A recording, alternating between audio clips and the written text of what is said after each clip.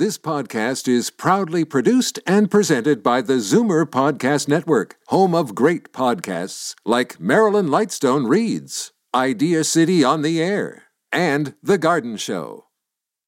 You're listening to an exclusive podcast of Fight Back on Zoomer Radio, heard weekdays from noon to 1. You're listening to an exclusive podcast of Fight Back on Zoomer Radio, heard weekdays from noon to 1. Fight Back with Libby Znaimer on Zoomer Radio. Welcome back. More than 1 in 10 people in the province live in condos, and many of them are Zoomers. More than half of the new homes under construction are condos, but there have been numerous complaints about governance. In a couple of cases, 3 men and their associates were accused of hijacking about a dozen high-rise condominiums in the GTA and gaining access to their multi-million-dollar budgets and reserve funds. And in most of those cases, these people did not even own any units. And it can be tough for owners to get access to condo records or even participate in owners' meeting. Apparently, that is all set to change. We've just learned that the province has unveiled new rules to take effect this fall. We'd like to hear from you if you have had trouble with your condo board or even getting notice of meetings, stuff like that. The numbers 416-360-0740, toll free 1-866-740-4740. Right now, let's go to lawyer Denise Lash of Lash Condo Law in Toronto. Hi, Denise. Hello there. Welcome. Thanks for joining us. It's a pleasure to be here. Okay, so just explain these new laws and how they are going to help get rid of problems that we've been hearing about. Well, there's going to be a lot of changes. I think for those that practice in this area, whether it's lawyers or condominium managers, we're going to see a lot of changes to the process, to information that owners are entitled to, and it's a good thing. I think it will be very difficult at the management level because most of it will rest on the condominium manager to produce this information and to provide what's required under the changes to the legislation. So there's two aspects. One is the manager licensing, which is a new piece of legislation, and there's a separate authority that will govern condominium managers, never been in Ontario before. And then there's the condo authority, which will deal with owners' disputes. And so right now, condominium corporations often face a lot of disputes involving owners who want access to records or all kinds of things, noise issues. And this condo authority will hopefully help condominium corporations and managers by moving some of this over to a different regulatory body. Okay, so just help me out here. Do condo owners not have access to records of the condominium where they own a unit? Yeah, so the Condominium Act as it stands now has a general provision which states that owners are entitled to certain records. And what happens is sometimes owners will request a certain record, and it's reasonable. But in other instances, you get owners that request records on a daily basis. And you can imagine in a building where there's 350 units, depending on how many owners are requesting access to a record, that can involve a lot of management time.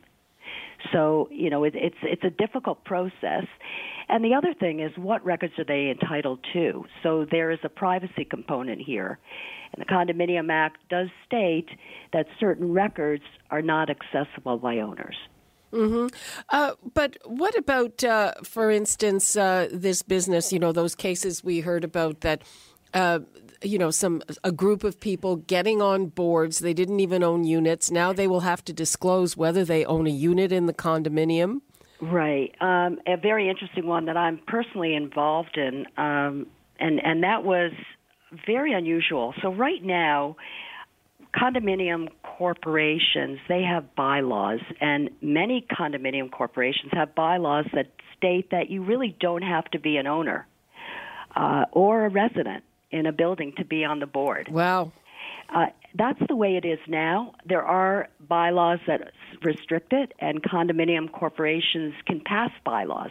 It's difficult to pass these bylaws, though, because you need a high vote to get those bylaws passed over a majority of all the units in the building. So it's hard to change those.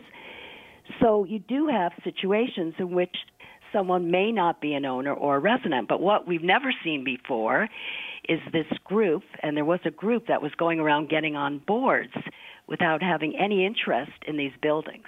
And there were some cases of conflict of interest. I mean, one case where a condo board voted to get a hydro contract or a gas contract, I forget which, that was way above market rates, and it turned out that somebody on the board owned that company.